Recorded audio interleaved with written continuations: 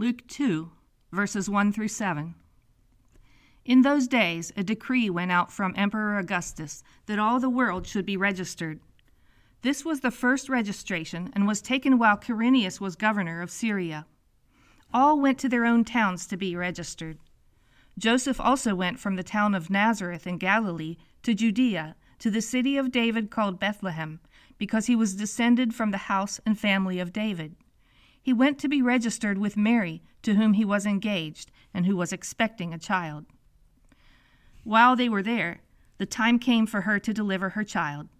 And she gave birth to her firstborn son, and wrapped him in bands of cloth, and laid him in a manger, because there was no place for them in the inn. When God calls us to take steps of faith, we never know quite where those steps will lead. Nobody knew this better than the young couple traveling from Nazareth to Bethlehem. Mary, a virgin, in her 9th month of pregnancy, was carrying inside her the Son of God. Joseph, her husband, was at her side, still wondering at the idea that God would trust him to raise this child. Both separately and together, they had said yes to God, yes to each other, and yes to being swept into the middle of God's unpredictable, unfolding plan. But this long, hard journey was forced on them at the worst possible time. Joseph would have to register his family in Bethlehem, a journey of almost 100 miles. Mary would have to give birth without the support of her family or the comfort of her own midwife.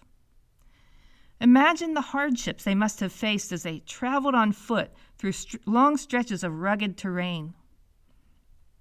They must have mapped out the miles that they would travel each day to arrive at safe places to sleep or replenish their food and water.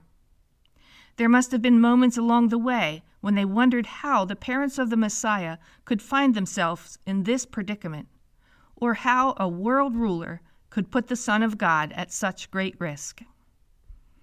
The angel had promised that everything is possible with God, but they probably wondered how many more impossible things would be required of them.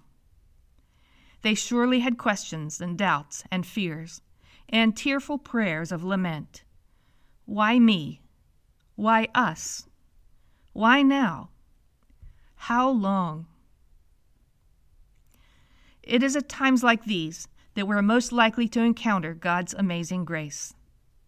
The Holy Family most likely took the least difficult route to Bethlehem, the north-south route known as the Way of the Patriarchs, retracing 1,600 years of Israel's history. They would have passed through the place where God promised this land to the descendants of Abraham. They likely stopped at Jacob's well in Samaria, where Jesus would someday offer a woman living water. They would also pass by the burial place of Joseph, and Shiloh, where Joshua set up the tent of meeting and the Ark of the Covenant. They would have walked the road that carried God's people into exile and back home again, and walked through the places where God spoke through great prophets like Elijah, Elisha, and Samuel. They would have passed the olive trees that produced the oil that anointed the kings of Israel. It may have been a dominating world power that forced Mary and Joseph on this difficult journey, but it was God who used that world power and this unexpected journey to prepare them for the child that they were secretly, miraculously bringing into the world. Life is full of unexpected journeys, and many of them come with unwelcome trial and pain. We have journeyed through a year-long pandemic and a season of suffering and death, and we are not yet through, and we are weary. But today we're invited to retrace in our hearts the steps of Mary and Joseph and remember that their story is also our story. Their ancestors are our spiritual ancestors. The child Mary struggled to carry over hills and in valleys is the one who bears our burdens and shares our pain and sees us through. We too are invited to be part of the story of God's unfolding plan as we say yes to the journey and yes to the God of impossible things. For God has given us his Son. His name is Jesus, our Savior, and Emmanuel, God with us. And he is light for our journey and hope for the world.